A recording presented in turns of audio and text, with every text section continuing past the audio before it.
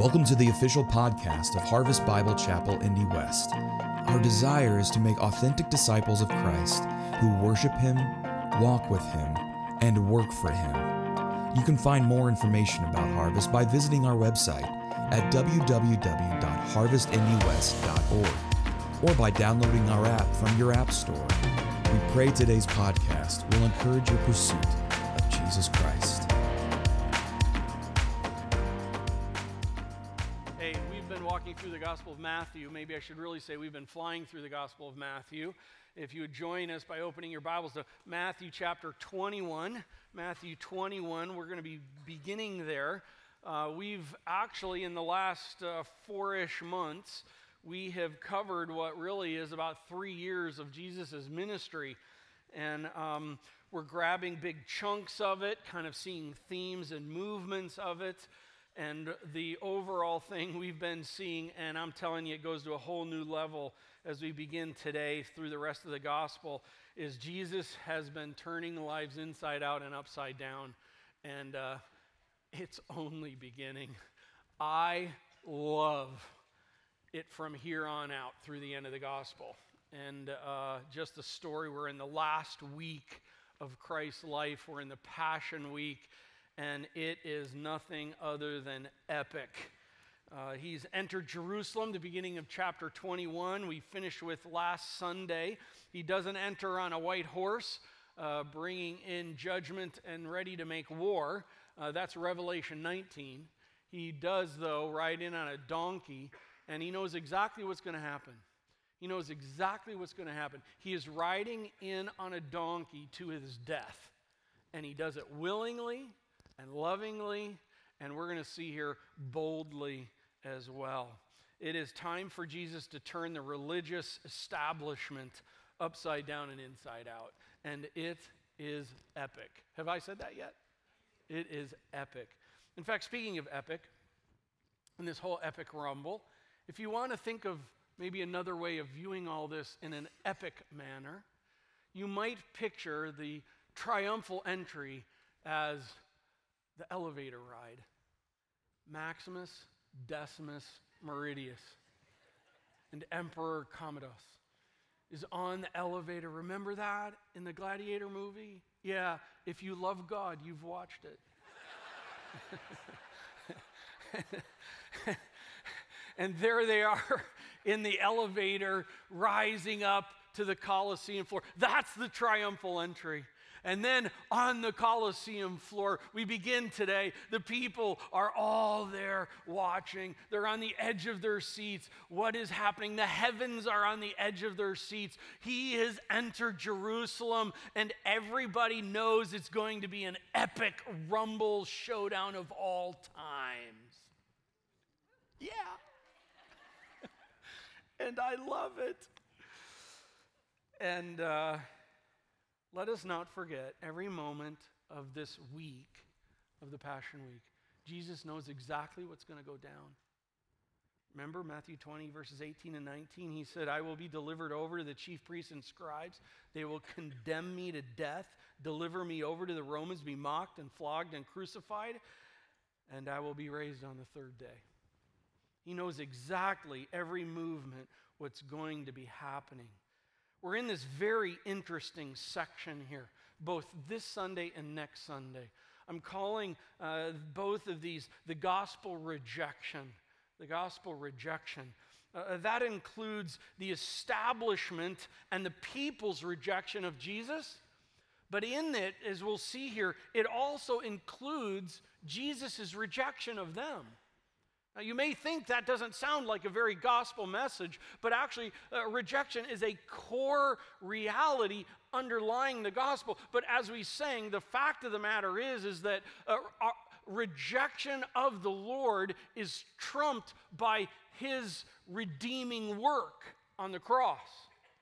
And if we don't understand what's taking place in the rejection of things, we really don't understand what reconciliation is. We really don't understand what redemption is in the story of the gospel. And so Matthew here brings these two texts, kind of these two Sundays as I'm breaking it out, on this epic moment of Jesus has some moments with the leadership, and it is And it is, okay, now you're with me.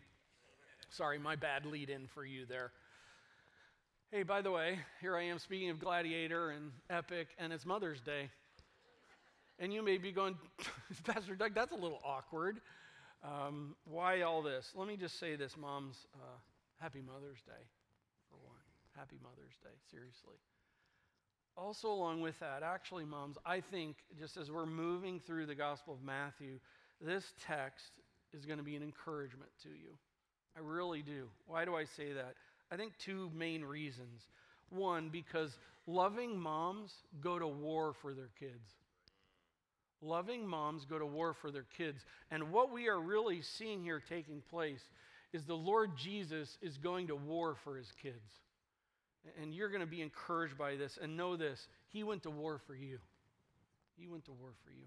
Secondly, in this, the text begins with what I'm going to call a house cleaning and finishes with a wedding ceremony.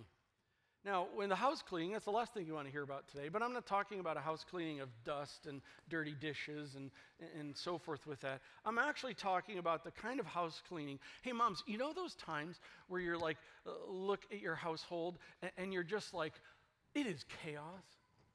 And you are just like, you know what? It is time for a come to Jesus moment in this household. And it is kind of time to lay your claim and to call out the family and to like, hey, everyone, let's bring it back together. You have that moment in here today. And your Lord leads the way in that. So it's a house cleaning moment. And we finish with this glorious, beautiful wedding ceremony invitation thing. So, ladies, I think it's going to be an encouragement for you. Is that still awkward? Are we doing okay? All right. Hey, let me pray. And now let's dive into our text today, okay? Lord, thank you so much just for your goodness and your kindness. Thank you so much that we are going to watch you here, both not just this Sunday, but in the coming Sundays to come. We're going to watch you go to war for your own. Lord, you didn't have to. You really didn't have to, but you did. And it changes everything. And so, Father, in these coming weeks, as we walk through the remaining chapters of the book of Matthew, this is less about getting some application points for our week. It is more about just beholding you and taking you in and seeing who you are, what you have done through this work of Christ on the cross and the resurrection. Might we just be with you in this and take you in and behold you. You are amazing, and we get to watch you be amazing. In Christ's name I pray, amen. Well, as I've mentioned, Jesus enters Jerusalem, and it's so interesting how Matthew brings it in. Matthew just takes us right to the next event. Actually, it's the next event, the next day. I'm going to call it his rejection of a frivolous people. Jesus' rejection of a frivolous people. Let me begin verses 12 and 13, chapter 21. And Jesus entered the temple.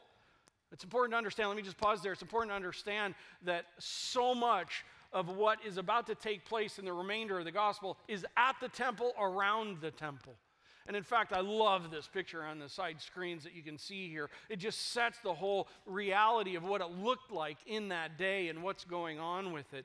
And we're there. And Jesus, the day before, the Gospel of Mark tells us actually the day before was the triumphal entry. He then comes back out in Bethany area, and then this is actually the next day. Matthew isn't so concerned about the chronology of things. Matthew is concerned about moving content. I would say it this way. Matthew is not so concerned about Jesus's daytimer list. He's more pointing out what he did. And as he goes through here and putting these things together in a theme. And so Jesus enters the temple, and he drove out all who sold and bought in the temple. And he overturned the tables of the money changers and the seats of those who sold pigeons. And by the way, there were other sacrificial animals as well. Verse 13, and he said to them, it is written, my house shall be called a house of prayer, but you make it a den of robbers. Okay, it is epic.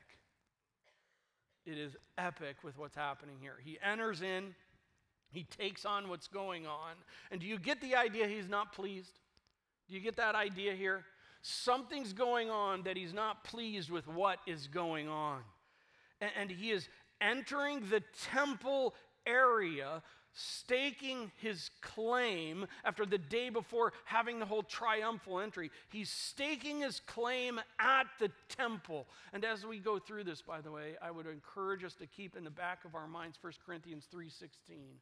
1 Corinthians 3:16, and it says this, "Do you not know that you are God's temple and that God's Spirit dwells in you?" Listen, follower of Christ, believer of Christ, who's received Christ as your Savior, all of this is taking place in this physical temple, has a practical spiritual reality going on, and Jesus has entered in and he has laid claim to what is his. And he is making a call out, and he is rejecting all of the frivolous activity that is taking place by his own people. So what's the problem in the temple? Well, the problem isn't money changers and sellers. That's actually not the problem. What is the problem is the where and the how. Understand, when God set up the tabernacle and then the temple, God designed it, God put it in place. This is God's idea. And part of that idea meant the structure of it all. In fact, you can see the walls around the temple, and then there's the two big courtside areas. That's the court for the Gentiles. They could go into that. Everybody would enter through that. The Gentiles could stay in the outer courts, and then on the inner courts, you could go in, and the Israelites could go in there and then move in, and you see the temple there in the center. And what is taking place here is God had designed it such that in the money changers and providing these sacrificial animals was not a problem, but they had moved them all inside the court of the Gentiles. It used to be outside the walls. Let me say it this way. All the noise and the activity of the changing and the preparing and everything was outside the wall. And you were to come in and have this time where there was sure there's people there and things moving around, but also this space where you could get out of the noise of everything and there have this dedication time unto the Lord in relationship with Him. And yet what had happened is over the days, over the years, over the decades and the centuries, all of the outside activity, picture it in our own lives, all of the outside activity began moving in and crowding the inside activity. You with me? And so what was taking place was in the court of the Gentiles, all of this pigeon selling and all of this trading that was supposed to be on the outside was taking place on the inside, and the inside got all ruffled up. Imagine, so the Gentiles, when they would come at Passover here, and I think the city of Jerusalem, I think there's likely some 2 million people taking place at the time in this, and all this activity going on and people coming in, and even with the movement, it's hard enough as it is, but then you've got pigeons for sale going on. And the Lord, after He comes in the day before and entering on a donkey, He comes back the next day and He goes right to the temple, as the Gospel of Mark shows us. He goes right to the temple and He stakes His claim and He calls frivolous people out because of all of the activity that even wasn't necessarily wrong activity, but it's busy activity, it's noisy activity. It was all crushing in on where activity with the Lord was supposed to be taking place. And Jesus calls it out. It was a frivolous people doing frivolous worship in what was supposed to be a set-apart place. Frivolous people doing frivolous worship in what was supposed to be a set-apart place. It was also the how. Notice Jesus says, he pulls out of the Old Testament, you make it like a den of robbers. Implied in that comment is the idea of not only the where of where it was taking place, but the how. Clearly, there was some dishonest, frivolous activity going on in the exchange of all this. Surely that had gotten to that point. It had become more of a moneymaker than it had become about Passover. And so in it, He calls it out. By the way, let me just pause for a moment in this. Maybe you grew up in a very legalistic structure or mindset or teaching, And sometimes when that's happened, I've observed with people that they have this kind of understandable mindset where the standards and guidelines that the Lord sets in place, because the Lord had set certain things in place at the temple and how things are to take place. And sometimes we have this idea that all of what the Lord puts in place is just put in place to annoy us. I want for you to know this. God does not put standards and guidelines in place to annoy his children. He puts them in place to protect his children. He puts them in place to love on his children. It's for our good and it's for his glory. And that, as I said, sometimes that means he does things to protect us. Don't do that. Just don't do that because I'm protecting you. Sometimes he does it, do that because I want to teach you something out of it. Sometimes he has us even, he's had his people over the centuries do things to where it's like, just do that to picture it. And Passover was a picture. And God had asked them to carry out Passover week as a picture of what God had done all the way back in Egypt. For them in the present day to remember that God is active in pulling out, in redeeming out a people. And sometimes we just think it's frivolous. We just think God is putting these in place. But know this, even if there are some things we don't understand why God has us do or not do certain things, sometimes it's just one of those things where we go, you know what? It's for your glory. It's just because you're glorious. That's all I need to know. So I want for you to know this. God does not put guidelines and standards in place to annoy. He put them in place for our good and for his glory. And here what was happening was God's people over time was just not caring as much about some of God's standards and guidelines that he'd put in place around the temple, and all the noise was moving in. Before we move on, because we've got a lot of text to cover, I want to make one other note. He says, it is written out of the Old Testament, and Jesus says, my house.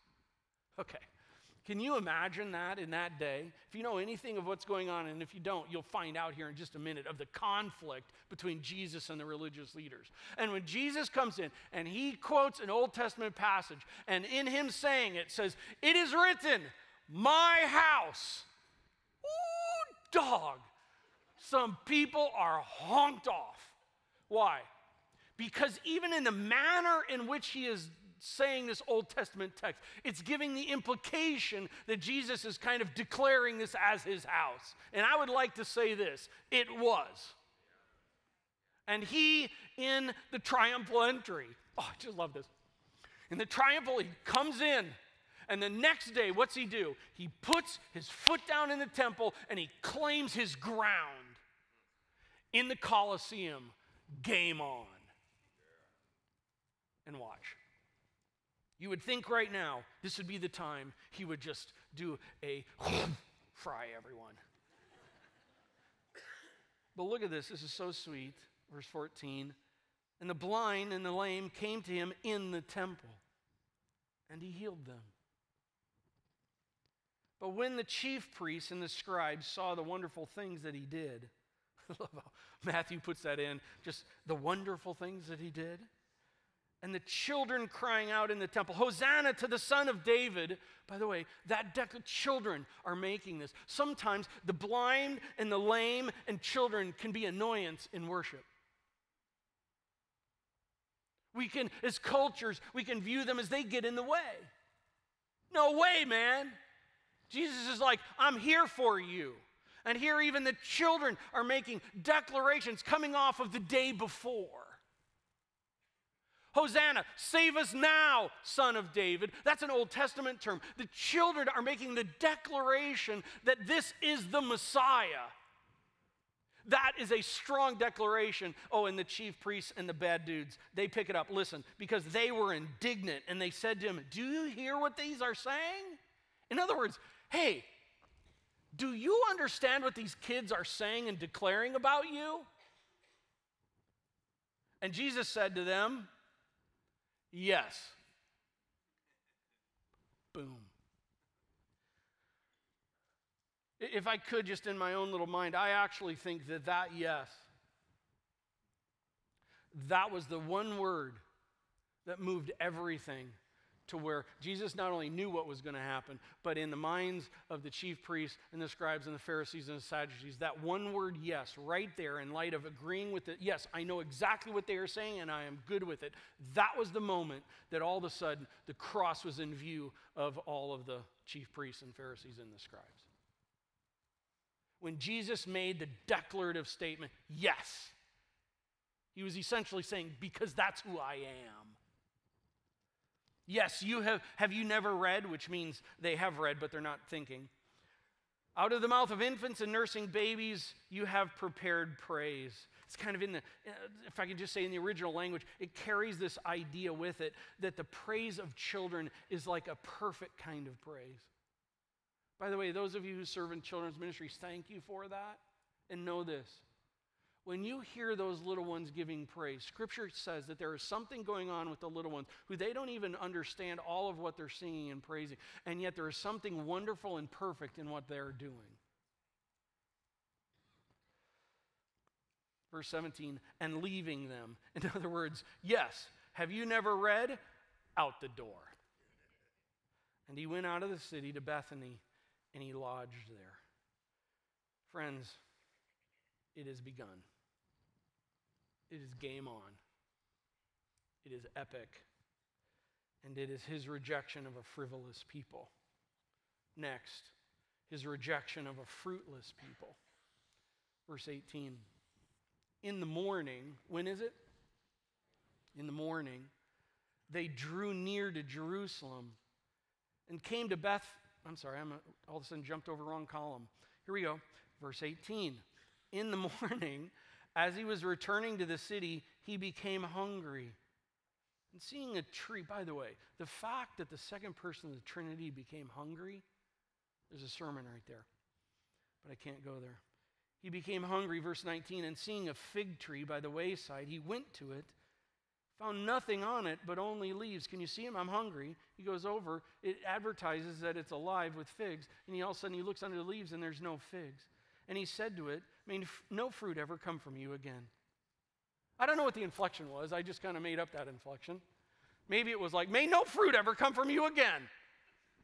Maybe it was just very straight. May no fruit ever come from you again. Was he hangry? I actually don't think so. Let me clarify that in a moment. Let me just read the rest of it. And the fig tree withered at once. Now that was cool. Can you imagine being one of the disciples there? Because they were there, as we'll see. And it's like, no more figs from you. Woo! Verse 20. When the disciples saw it, they marveled, I would say, saying, how? How did the fig tree wither at once? And Jesus answered them, truly I say to you, if you have faith and do not doubt, you will not only do what has been done to the fig tree, but even if you say to this mountain, be taken up and thrown into the sea, it will happen. And whatever you ask in prayer, you will receive if you have faith. It's interesting in this whole dialogue, just quickly, if I can summarize it up, because we're doing a big flyover on it all. I actually am intrigued by the fact that the disciples asked the how question. They didn't ask the what question. They asked, how did that happen? And so Jesus answers that. Actually, he answers that. So it was what he had talked with them in Matthew 17 not too long ago about prayer and so forth. I actually don't think that's Matthew's key objective here. He's just telling what happened. I wish the disciples would have asked the what question. Like Jesus, so what was the purpose in that? Jesus, wait a second. What just happened there and why? Jesus, what was going on in there? Jesus, are you trying to teach us something here? Because actually, I think this is not Jesus was hangry. Jesus was actually doing something to teach them. Remember, the whole movement is triumphal entry the day before, triumphal entry, then the next day, he comes and stakes his claim on the temple grounds, and then the next day, they're walking back in, and Jesus is setting their mind. He's setting their minds on what's going on. Why do I say that? Because the Old Testament refers to Israel as a fig tree a number of times. One example of that is Hosea 9:10. Like grapes in the wilderness, I found Israel, God said. Like the first fruit on the fig tree in its first season.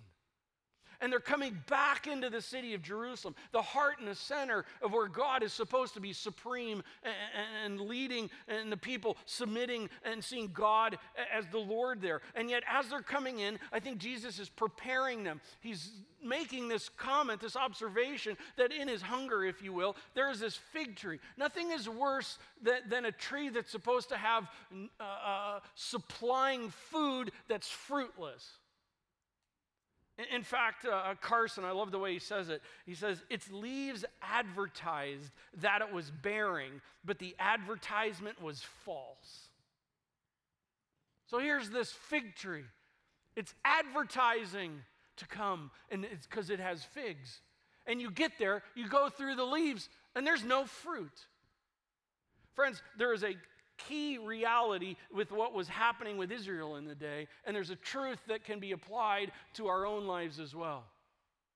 Israel in the day was putting on the look of life with Yahweh, but the fact of the matter is there was no fruit going on. And here, this is almost a parable-like declaration of Jesus' rejection of them.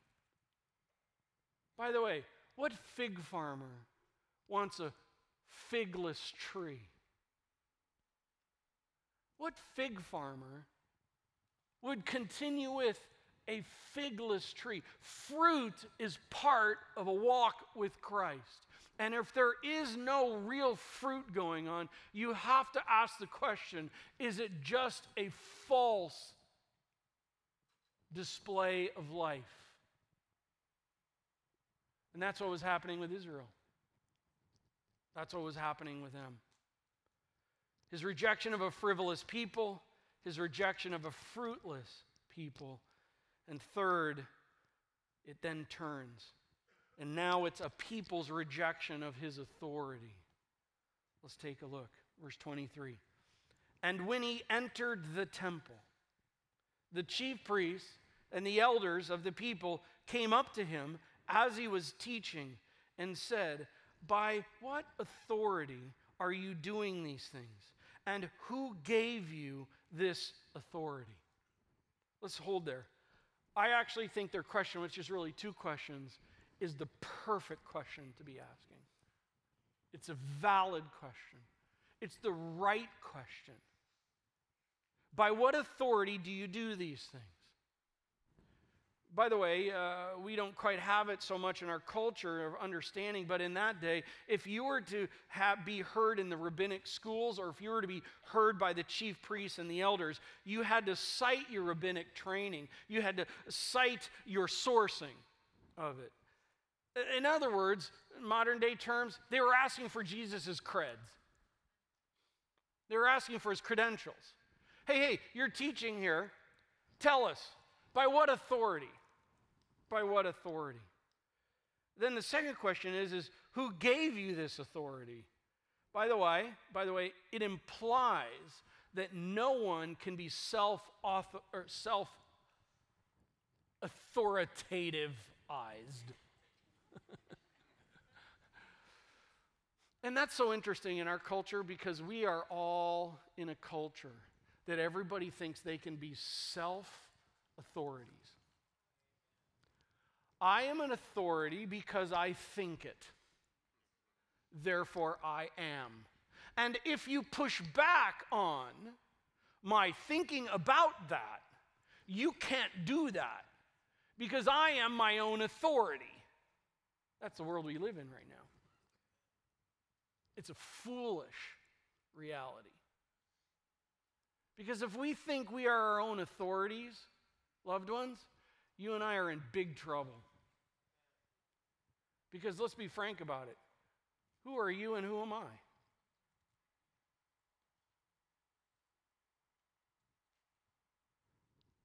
We live in a world, in a culture that thinks we can be our own authority, and especially online. Especially online. They're asking the right question. I wonder if Jesus has something to say. Do you think he does? I think he does. Jesus answered them, okay, I also will ask you one question. Oh, I love this. Like, who's in charge? And if you tell me the answer, then I also will tell you by what authority I do these things. The baptism of John, from where did it come from? From heaven or from man? And they discussed it among themselves. Can you see? It's like, let's talk about it. Hey, everybody. Hey, guys. Huddle up. And we get their conversation. Now, if we say that he came from heaven, then he will say, why then did you not believe him? But if we say he's from man, we are afraid of the crowd. And for they will hold that John was a prophet. So they answered Jesus, sir, we do not know. By the way, for those who are around this, watching this, at what point do you go, wait a second, these are the chief priests. These are the leadership. These are the spiritual leaders of us. And they can't even answer this simple question of where John the Baptist came from? Wouldn't you think, wouldn't you hope that people are like, wait a second here, what is going on? We don't know. So he said to them, neither will I tell you by what authority I do these things. Kaboom.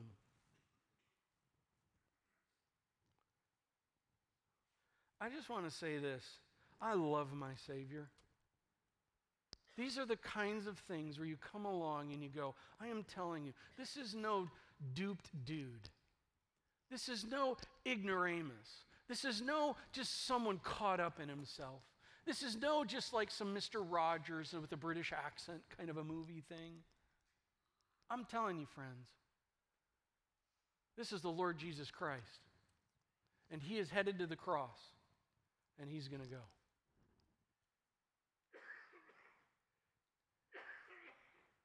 People's rejection of his authority.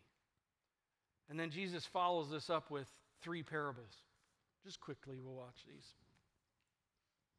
So Jesus, after saying, neither will I tell you by what authority I do these things, he says, what do you think? I love that, by the way. By the way, Jesus loves people who think. He loves people who think. What do you think? A man had 2 sons. And he went to the first and he said, son, go and work in the vineyard today. And he answered, I will not, Dad. But afterward, he changed his mind and went. One of the important things you and I don't see in the text here in the original language is actually this can be translated as, but afterward, he repented and went. That's the idea of it. That's what repentance is. He's like, no, Dad, I won't do that. But then he repented. And the dad went to the other son and said to the same, and he answered, I will go, sir. But he did not go. Oh, think about this. Display of I will go, but no fruit of going. And then Jesus says, which of the 2 did the will of his father? And they said, the first. And Jesus said to them, truly I say to you, the tax collectors and the prostitutes go into the kingdom of God before you.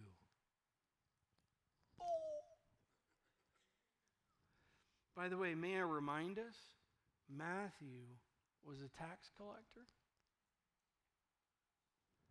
The tax collector and the prostitutes, those who are the outcasts, might I term it in this terminology, those who were rejected by the people are the first ones to go in. Verse 32, for John came to you in the way of righteousness, and you did not believe him. But the tax collectors and the prostitutes did believe him. And even when you saw it, you did not afterward change your minds. You did not repent and believe him. Tells them this parable of rejection of a father's authority. Then he goes on, a rejection of a son's presence. Here another parable. There was a master of a house who planted a vineyard and put a fence around it, and dug a winepress in it, and built a tower and leased it to tenants, and went then into another country. When the season for the fruit drew near, he sent his servants to the tenants to get his fruit. And the tenants took his servants and beat one, killed another, and stoned another. By the way, if we could say what Jesus is telling, Jesus is telling this whole story of the entire Old Testament. He sent his servants, and yet the tenants who were given the opportunity to benefit from, to care for what the master actually owned, they killed them, they beat them, they stoned another. Verse 36, again, he sent other servants more than the first, and they did the same to them. Finally, he sent his son to them.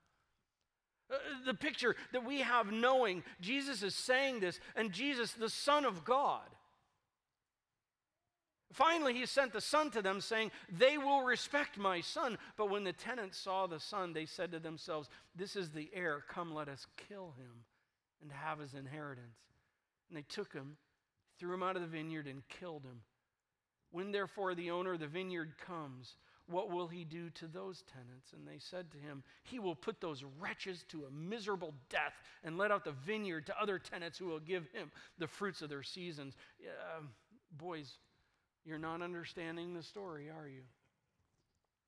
And Jesus said to them, have you never read in the scripture, the stone that the builders rejected has become the cornerstone? This was the Lord's doing, and it is marvelous in our eyes. Therefore, I tell you, the kingdom of God will be taken away from you and given to a people producing its fruits.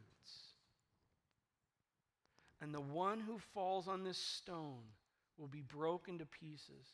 And when it falls on anyone, it will crush him. And when the chief priests and the Pharisees heard his parables, they perceived that he was speaking about them. Hello, boys. And although they were seeking to arrest him, they feared the crowds because they held him to be a prophet. So many things I could say, but I just want to read the last parable here. A rejection of a wedding invitation. And again, Jesus spoke to them in parables, saying, the kingdom of heaven may be compared to a king who gave a wedding feast for his son and sent his servants to call those who were invited to the wedding feast, but they would not come. Again, he sent another servant, saying, tell those who are invited, see, I have prepared my dinner. My oxen and my fat calves have been slaughtered, and everything is ready. Come to the wedding feast. But they paid no attention, and they went off, one to his farm, another to his business. Why? They were so consumed with their own little gigs going on that what the king had to say and what the king had to invite them to wasn't very interesting to them because their own little things were more interesting. Is that not telling oftentimes of our lives? So engrossed in our little things that the things of the king become an annoyance. They paid no attention, went off, one to his farm, another to his business. Verse 6, while the rest seized his servants, treated them shamefully, and killed them. The king was angry, and he sent his troops and destroyed those murderers and burned their city. Then he said to his servants, the wedding feast is ready, but those invited were not worthy. Go therefore to the main roads and invite the wedding feast, as many as you find. And those servants went out into the roads and gathered all whom they found, both bad and good. So the wedding hall was filled with guests. But when the king came in to look at the guests, he saw there a man who had no wedding garment. And he said to them, friend, how did you get in here without a wedding garment? By the way, what would happen in the culture of the day, a king at times would hold such a banquet like this, and knowing that all of the people that were invited could not afford to dress up to the kingly kind of standard that was put in place, the king would actually provide garments for people who couldn't afford to come in, and they would come in, picture this, they would come in, they couldn't have enough to place themselves there on their own, so they come in and they put on the kingly garment, allowing them inclusion into the hall. One more time, there's the gospel. To as many as who would receive him, to them he gave right to become children of God. And then the king said to the attendants, "Bind him hand and foot, cast him into the outer darkness. In that place there will be weeping and gnashing of teeth. For many are called, but few are chosen." I'm going to let you theologians chew on that over lunch. Friends, what's going on here? What's going on here is something that is so spectacular that I think we just oftentimes read by it. What is going on here is the second person of the Trinity. Philippians chapter 2, God in the flesh has come. It is the final week. He knows he's going to the cross. And he enters Jerusalem. And he lays claim on the temple grounds. And he goes to war for his children. And he knows that all of this conversation and everything that's taking place is going to, in just a couple days, lead to his death on the cross. Think of this. He is going to pay the price for the ones who reject him and make his work available. This is the story from the very beginning. Adam and Eve, created for God's glory, to bring him glory, and just everything was there, and yet they rejected God's perfect plan for them. And yet even in that, Genesis chapter 3, God promised that one born of a woman would come and deal a lethal blow on Satan. And friends, that one is in the Colosseum, and he's going to war. And it leads to the work of the cross, for the work of reconciliation. Well, next week we continue the journey to the cross and the empty tomb. Lord, thank you for this opportunity that we have to be able to just see you.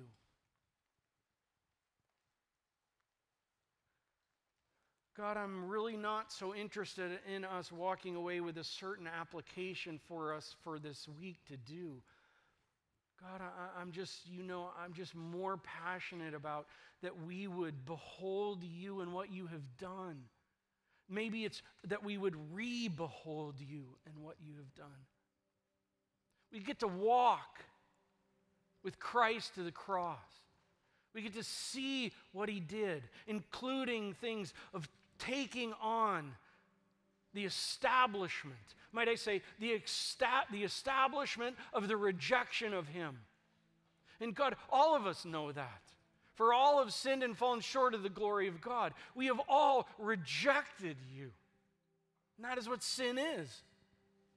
And yet, for the wages of sin is death, but the gift of God is eternal life through Jesus Christ our Lord. And God, we get to rewatch what you've done here in going to the cross and revel in it and have joy in it and to behold you and to just be in awe of who you are. And Father, I pray for the person who maybe all of this in the story of the work of Christ and what he has done is new.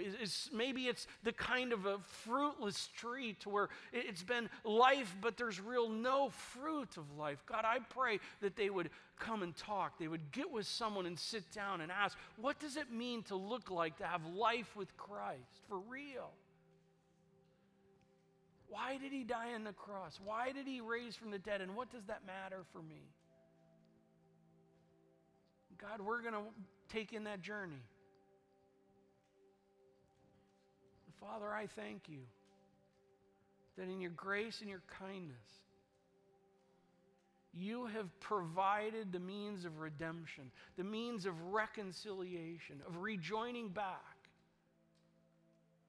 a people who by our very nature have rejected you. The invitation is out. The call is out. Come to the wedding feast.